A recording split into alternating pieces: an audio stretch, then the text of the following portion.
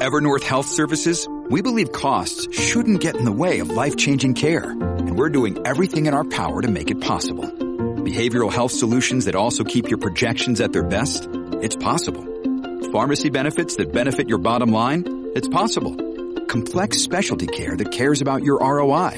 It's possible. Because we're already doing it. All while saving businesses billions. That's Wonder made possible. Learn more at evernorth.com/wonder. It's Cats at Night on the Red Apple Podcast Network. And joining us now here on the show is Charlie Gasparino, of course, great Fox News business contributor, also does his regular segment there on the Cost of Freedom, one of the great economic experts out there. And Charlie, great to have you here on the show. Thanks for having me, Rita. You know, you had a blockbuster story about the Federal Trade Commission pro there. This is the ultra-liberal woke con. I love the title. It's called The Con Game. Tell us about it. I don't do the headlines. There are some really smart people at the New York Post who do. Well, I mean, I've been writing about Lina Khan since she got in there, and it's as head of the FTC. And, you know, most people don't understand what the FTC is. They don't understand what the SEC is. They don't understand what the FCC is. All these alphabet soup of sort of regulatory bodies. You know, it's a blur, but they're really important, and the people who run them really set the course of the way the economy is regulated and economic growth. The FTC is particularly important because its jurisdiction kind of spans everything. It could bring antitrust cases. It could fine people for gouging consumers, businesses for allegedly gouging consumers. It could stop mergers. It really is this sort of incredible weapon if it's put in the wrong hands.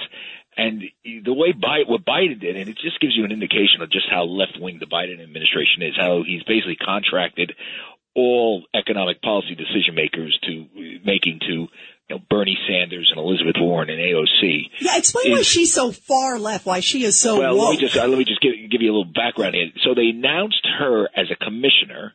This is at the time, she was a 32-year-old kid who spent most of her time as an academic, a law student, and a congressional staffer, putting up roadblocks for mergers and things. And also, she was famously wrote a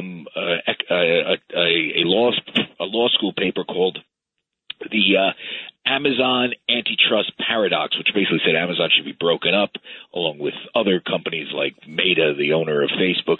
In any event, they flick her in as a commissioner, knowing that she couldn't get through the Senate confirmation as a chair, and then named her the chair. It was just a mind-boggling, sort of piece of subterfuge. And by the way, if it was just her that is far left in terms of these appointees, it wouldn't be so bad. But it's every place. Gary Gensler at the Securities Exchange Commission, very far left.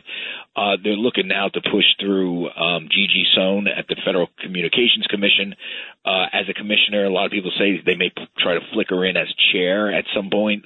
It's really, this is an administration that is moving the sort of regulatory state in as a, I guess the best way to put it is to recreate something of our economy that looks more like Europe than the U.S. economy normally looks.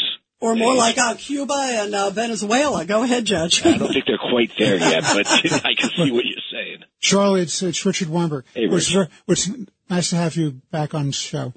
I'm very troubled by the fact that there was an op-ed piece in yesterday's Wall Street Journal discussing the fact that the sole Republican member of the Federal Trade Commission, Ms. Wright, said she could no longer lend her name and her reputation to sit on that commission because Khan is acting illegally, unethically, in no spirit of cooperation with a left-wing agenda. What do you say about that? It's scary. I mean, I read it, and like I said, I've been writing about Lina Khan for a long time. You were way ahead of the curve. I remember the first time I heard about her was because of your column. Right. So, that was shocking. Usually, most of these people don't leave and do that. They just leave.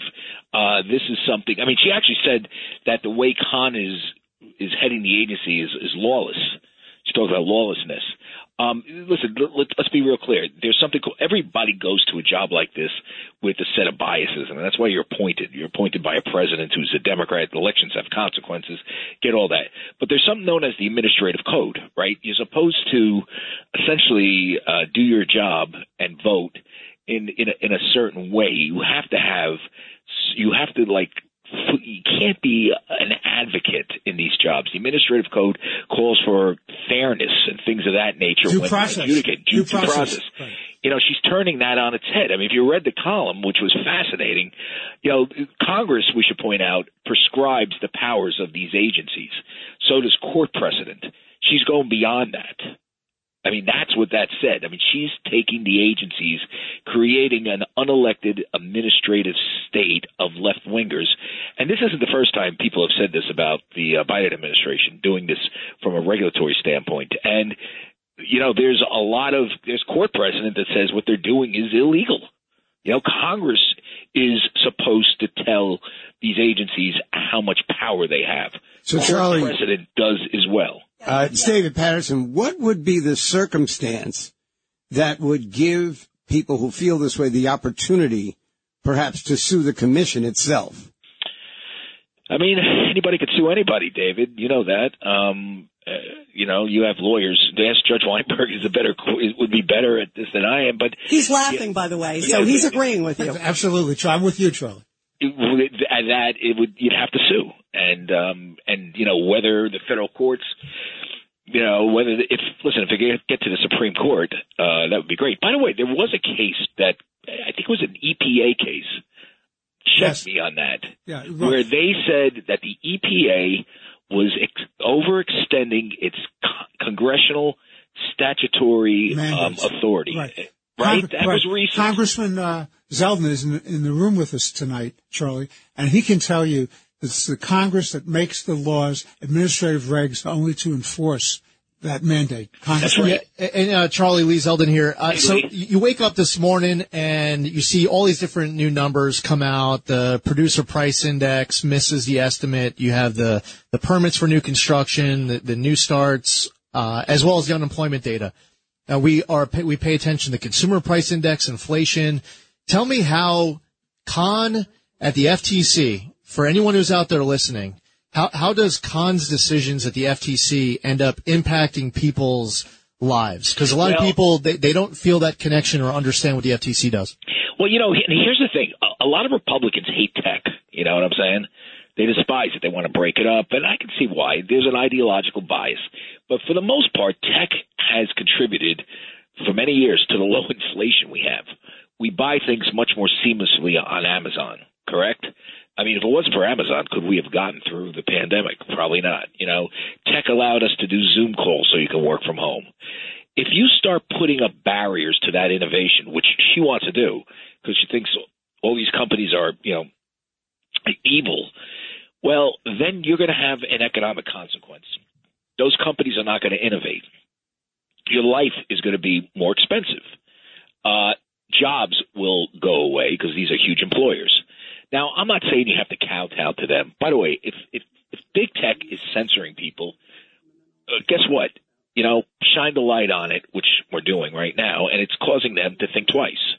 If ESG is bad, which I think it is, I don't think it's the worst thing in the world, but it's not a great investment vehicle, shine the light on it, which people are doing, and guess what? Wall Street is moving away from that. The question is not to put heavy regulatory burdens that prevent the next Amazon from popping up, or the next, you know, Zoom, whoever. I think Zoom and Skype is run by one of these companies. I can't remember which one. I think Skype might be run by Microsoft. It's not to stop the innovation, and I think people like Lina Khan look at Amazon as inherently evil. Let's break it up. Let's make it more difficult to compete capitalistically. Let's make government the sort of the engine of growth. And I just don't think there's a good record that government does much good for growth. All right. Well, Charlie, thank you. Really fascinating. Great to have you here. The great Charlie Gasparino of Fox News. Charlie, thanks so much.